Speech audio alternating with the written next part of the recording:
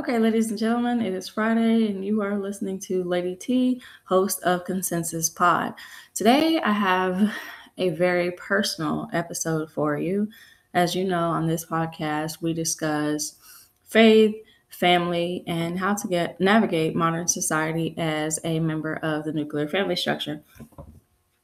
And we've been through it all. We've discussed father hunger. We've discussed the deinstitutionalization of marriage. We've discussed divorce culture, baby mama, baby daddy dysfunction. And I gave you 5 tips for married people to uh, navigate a anti-marriage society. Today is going to be a more, upbeat and inspirational episode because we do discuss faith on this program and I am a Christian. I definitely want to give you guys a little personal history on me and my church. So today, I think I'm going to title this episode The Importance of a Solid Faith and a Good Church Home.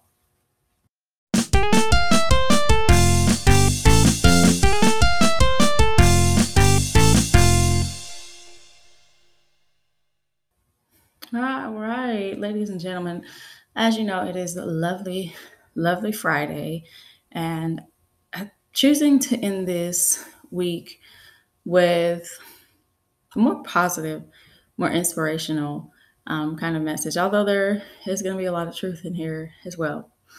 So, today's episode is going to be on the importance of finding a good church home.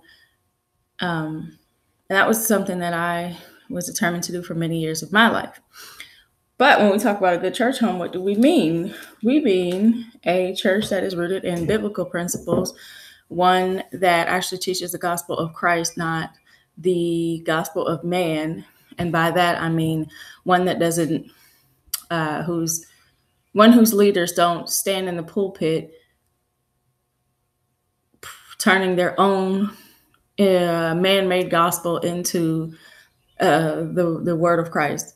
I've seen that done many times and it never works. Okay. There was the gospel as it was given to us by Christ, which had structure, which had morality, which had a code of ethics and taught us, how to treat it. First off, to honor God and his will and love the Lord with all your heart and lean upon him for all understanding. And to, love your neighbors, you love yourself, husbands and wives to honor each other.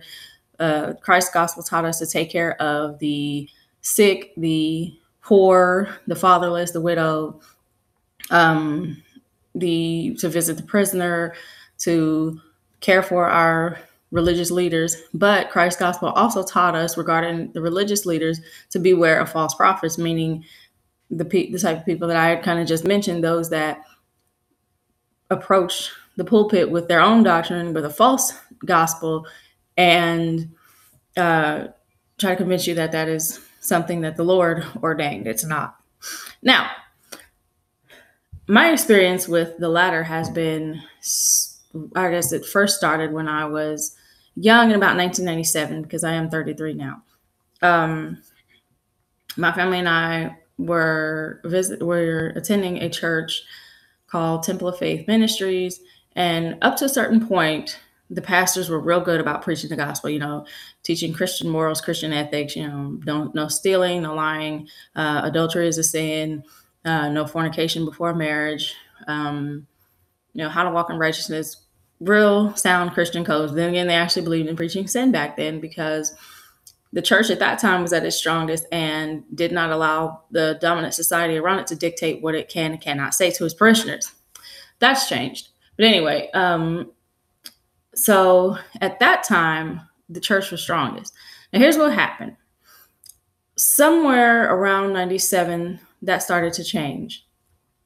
And in 1997, I noticed that more and more pastors were moving away from gospel to something that obviously is man-made called prosperity gospel. And what prosperity gospel does is it focuses in on it actually is a form of that ear-tickling gospel that the Bible warns about in the last days. It says that, in those times, people will be searching for a message that tickles their ears and it sounds pleasing to them, but, beware of those messages and their messengers. But so prosperity gospel does just that. It focuses in on those prophets or those men that God used in the Bible, and he prospered them, like Moses and King Solomon, David, Joseph. But it points specifically to the fact that God prospered those people. But what it does not do is recognize that their prosperity wasn't just for them, it was for a purpose. Moses was raised up to deliver the children of Israel, the Hebrews, from slavery. Joseph was raised up so that he could save not only the Egyptians from starvation, but also his family, the Canaanites, who traveled from Canaan up to Egypt uh, when those when that season of drought and those famines started to hit. King David became king over Israel after defeating Goliath. That was a prosperity that was earned through hard work. King Solomon, of course, his wisdom was his purpose for being in that seat on the throne.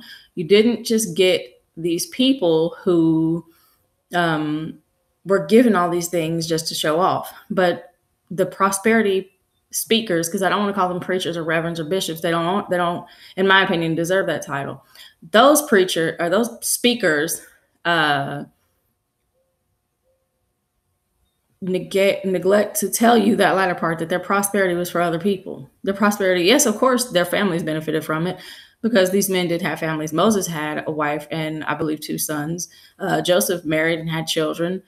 King David had a ton of sons. He had actually one of his sons tried to kill him because David had a few wives, and I know he had children with Bathsheba. Don't know if he had children with Saul's daughter, but they were still married. King Solomon had 500 wives. I'm pretty sure he had children too. But anyway, those men's prosperity did affect them and their families, but it also benefited people around them, and not just the 500 women that Solomon married or the 200 girlfriends he had after that. So, in noticing that there was a rise in prosperity gospel, I also noticed a rise in a big shift in the changing behaviors of Christians inside the church. And those people that really tried to walk a straight line and actually try to do what the Bible says and try to live by Christ's principle were basically pushed out of the church because they left on their own because they saw what was happening. And what was happening was when the gospel that Christ gave us left the church, then the seven deadly sins took over. And I'm talking about lust, greed, pride, vanity, envy, wrath, such and such.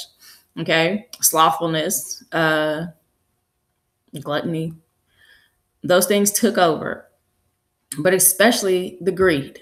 And from one church, it spread like wildfire. From one church to the next, all pastors were talking was prosperity, prosperity, prosperity, and it became a way for, and I shouldn't call them pastors, actually speakers. Those speakers were speaking prosperity, prosperity, prosperity, and with that came a manipulation of people, primarily because where I grew up, a lot of people were poor, primarily poor people, to taking their money that they really didn't have and poured it into these churches, hoping for a blessing. And then when one doesn't come in return because they paid for it, then these people were mad at God and they're mad at everybody except the manipulator that told them that, hey, if you give this much money into this church, you will reap a blessing. And that is the biggest problem I have with prosperity gospel. It is not a gospel at all. It's very manipulative. It's a message that preys on. It's actually a manifesto that preys on the poor, that takes advantage of people that have nothing but their faith in God and hope that one day things will get better.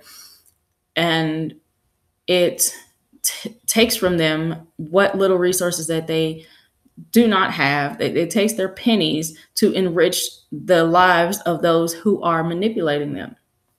As I say, I would encourage Christians, please stay away from feel-good preachers. Stay away from those that are always telling you that, those that are patting you on the back and telling you that everything is always sunshine and rainbows.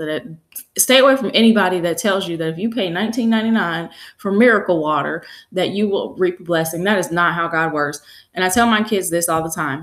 What prosperity gospel teaches is that Christians are to treat, the Almighty like a genie. And if you rub your Bible 3 times and ask for a wish, then he'll just appear like the genie from Aladdin and kind of hand it to you.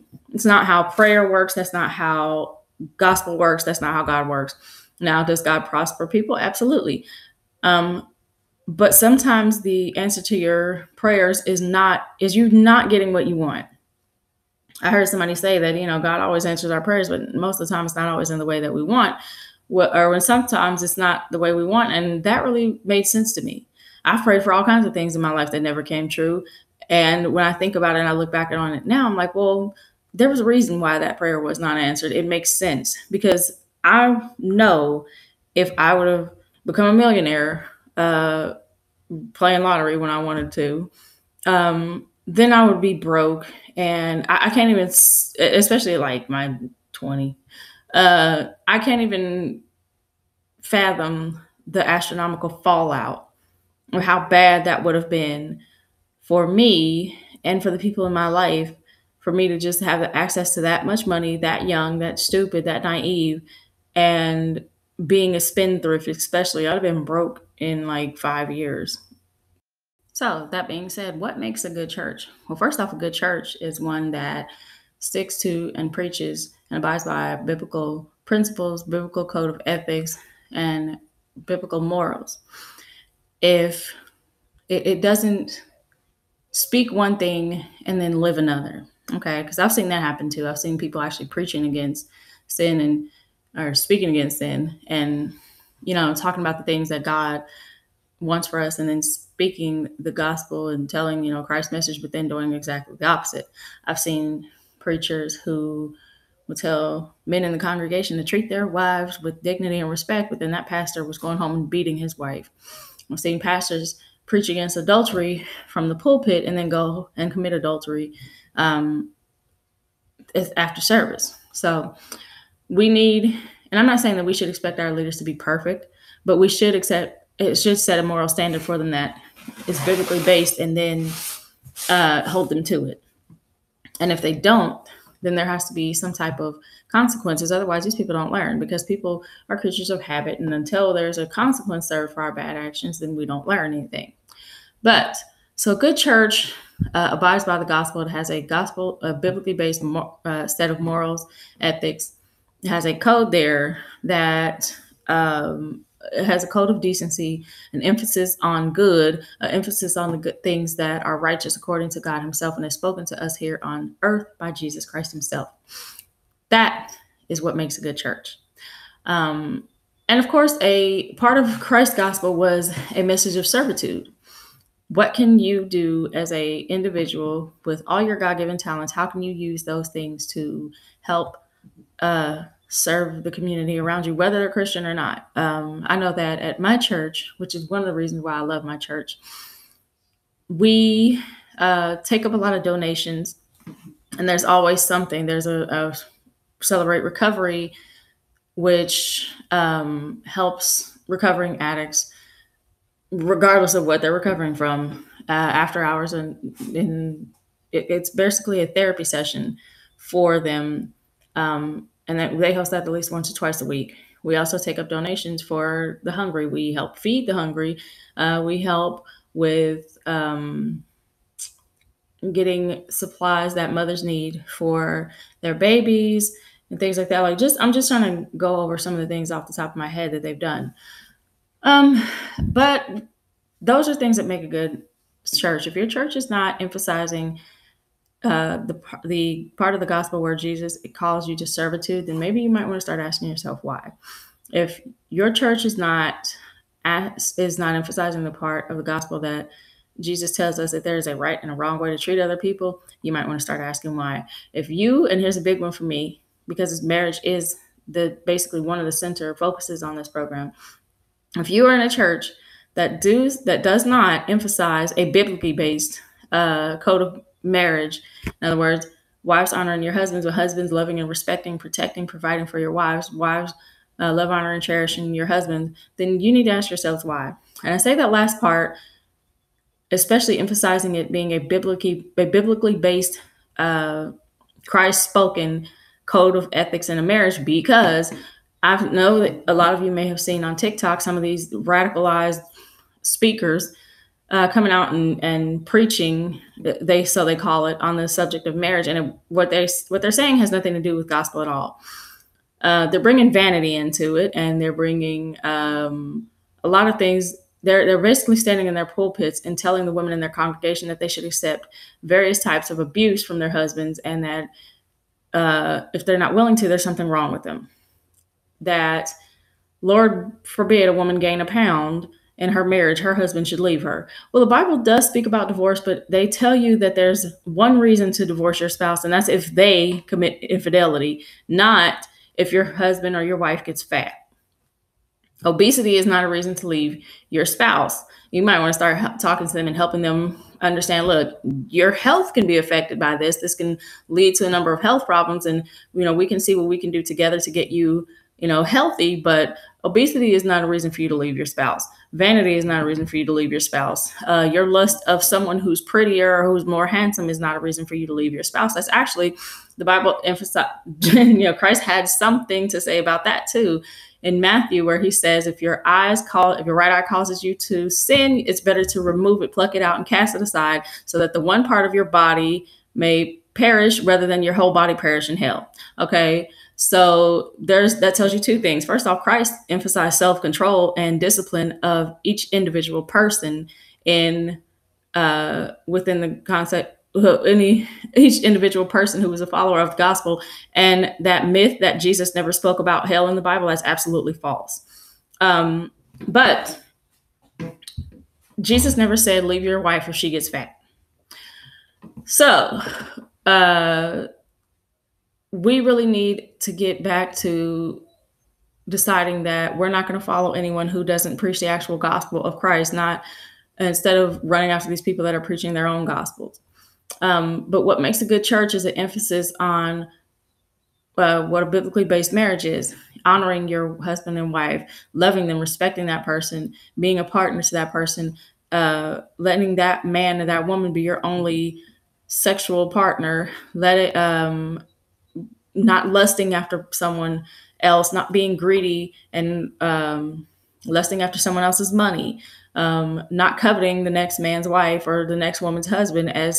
We learn not to do in the Old Testament with the 10 Commandments. So if your church isn't emphasizing those things, I don't know why you're there, unless you want to appear Christian but not actually be one. Because there's an overall theme in my church that if you're going to call yourself a Christian, you need to act like one. And there's a standard by which we live as Christians that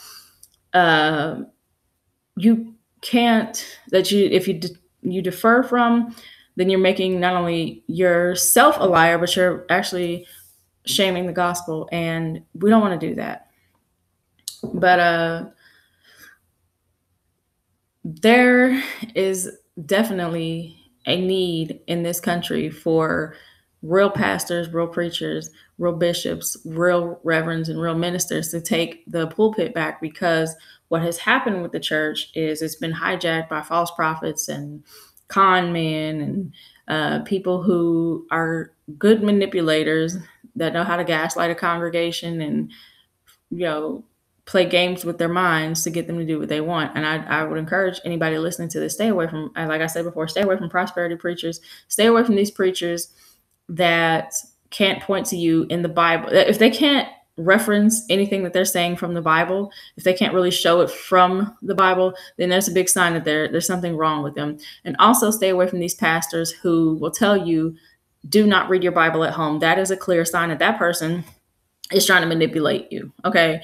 The Bible itself, God even says, study and show yourself approved. That's what it's for. It's for you to take home, take with you, carry with you, read with you, focus and meditate on it, as even the Bible says. Those are things that you should be doing with your, with your Bible. If any person that calls him or herself a pastor and tells you you can't, or you shouldn't read your Bible outside of church, that's a red flag right there, because that person is trying to manipulate something in there, or they're trying to keep you from learning something in there that would prove that what they're doing in the pulpit is not of God. So I would definitely tell you, please stay away from people like that, because they're dangerous for your spiritual life, and they're a danger for your morality altogether. So we've gone so much over the things that you should avoid in certain places. Um, and we've discussed a little bit, what you should look for in a church and what I love about my church. But I remember growing up as a kid, and we were heavy involved in the church when I was little. And my husband and I talk about this all the time. Back when we were growing up, you were in church 7 days a week, basically.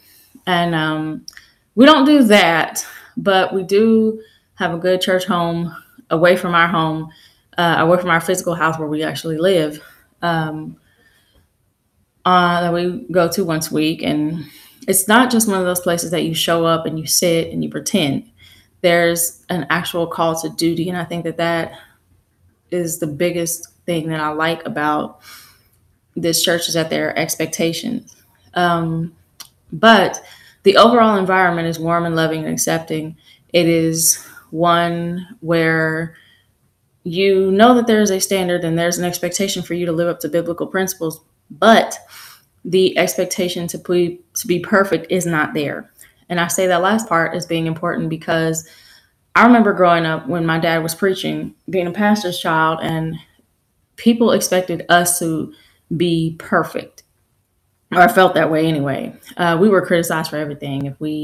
I at the time was very tomboyish. I didn't wear dresses. I didn't like dresses, especially as I got into my teen years, because girls' clothing started to become, in my own opinion, more and more inappropriate. It was too short or too tight or too revealing. I didn't like that. But so I would wear pants, and my parents would let me, and I would get criticized at church for that when I did. But there's none of that where I go. They're not concerned with the whole girls in dresses, boys in suits thing. It's not, that vanity doesn't exist in our church. People come to my church in jeans and t-shirts, and it's just fine. I've seen people dressed up. I've seen people not dressed up. It's whatever you feel like wearing when you get there. So long as you're appropriately covered, that's it. That is the only requirement. But that they don't focus on the appearance because they're too busy working with the heart and working with the soul, and trying to steer you on that path. They're trying to help you on that path of a healthy relationship between you and God. That is what's important. They preach a gospel that Jesus himself gave. That is important. They emphasize, carrying a good nature with you, meaning be a good representative of Christ. Don't take the gospel and stomp on it and we don't use the gospel as a weapon against the world. We actually use the Bible to hold ourselves accountable for our own actions and let our actions speak for ourselves, and our actions be a representation of the goodness of God. That is what we do. We do help. We help both anybody in need. We help Christians. We help non-Christians. We raise our children, as the book of Psalms says, in the way that they will go, and pray that when they get older that they will not depart from it. But those are the things that I love about my church. Now, when I was growing up, we were in the church heavy, and as the nature of the church started to change, and more things that were not tolerated became tolerable for some reason in church, and there was a lot of backbiting, and I remember there being periods of time where my father would preach at different churches, and behind him would come his own family, his brothers and sisters, calling and lying and telling, gossiping with pastors behind his back. And he stopped preaching, rather than, I don't know why he didn't just stand up and tell the truth, but he left the pulpit rather than tell the truth about what was going on. And so when he stopped preaching, we stopped going. And I always thought that was a mistake, because I love the church environment. I loved everything about it. And so when I told myself when I was younger that when I grew up and I got married and I had my kids, I was going to make sure me and my husband took our kids to church. That is what we do now. But not just any church, because a lot of these churches are just tickling ears. They're not in the business of actually bringing, they don't care about whether or not you have a relationship with God, or they don't care that you're They don't care if your actions match your words. It's a gospel verse on every tongue, but the word is not present in the heart or in the mind or in the actions of the person. That is the biggest problem that I have with a lot of churches, and ours doesn't accept that. If you're going to have that gospel on your tongue, and okay, it's good that you know it, but what are you living it? That is the thing. So I know that my children are growing up under the morals and principles that we believe in. I know that they are growing up, and they will carry those things into the world, especially now. I know that we have that sword and shield, that rock and foundation that helps us to combat anything that would try to pull us out of our moral, that would try to get us to go against our own beliefs and go against our morals and our principles, especially regarding sex and sexual activity, which of course is something that you have to start discussing with your children when they're, I say, around middle school, because the way that the society around us is dealing with things like sex and sexuality and sexual orientation and all this other stuff is ridiculous. It's too much, and we're targeting it toward younger and younger people, but that's another conversation for another episode. What is good about my church is that it is a foundation. It is actually what it's supposed to be, and that is a hospital for sinners. Like you would hear church people say that the church is a hospital for sinners, and it actually is. I know that I've learned a lot, and I've grown in excuse me, I've grown spiritually, and not that I'm the most God-centered person or that I'm the biggest whatever. I hate it when people tell those exaggerated stories about their coming to God. Some of them I assume are true, but it seems like everybody has this over exaggerated coming to God story, and I really have a hard time believing everybody was the worst sinner ever. I think some of those people are just exaggerating their own wrongdoings for, unfortunately, for, I guess, validation inside the church, and you don't do that. But it is a place to heal. It's a place to go and learn and feel. I really feel that this is an environment that Christ Himself would approve of because of the nature of the people. And I've actually am happy to say that not only are my kids going to be volunteering at the church, but I've decided to do the same. I don't know. I just feel like that's one of those things that I should be doing. Definitely. Let's put some good into this world where there's so much negativity and so much hurt and pain and misery. Find you a good church, one that emphasizes biblical principles, one that holds you to a standard, one that looks at your heart rather than your outward appearance, one that doesn't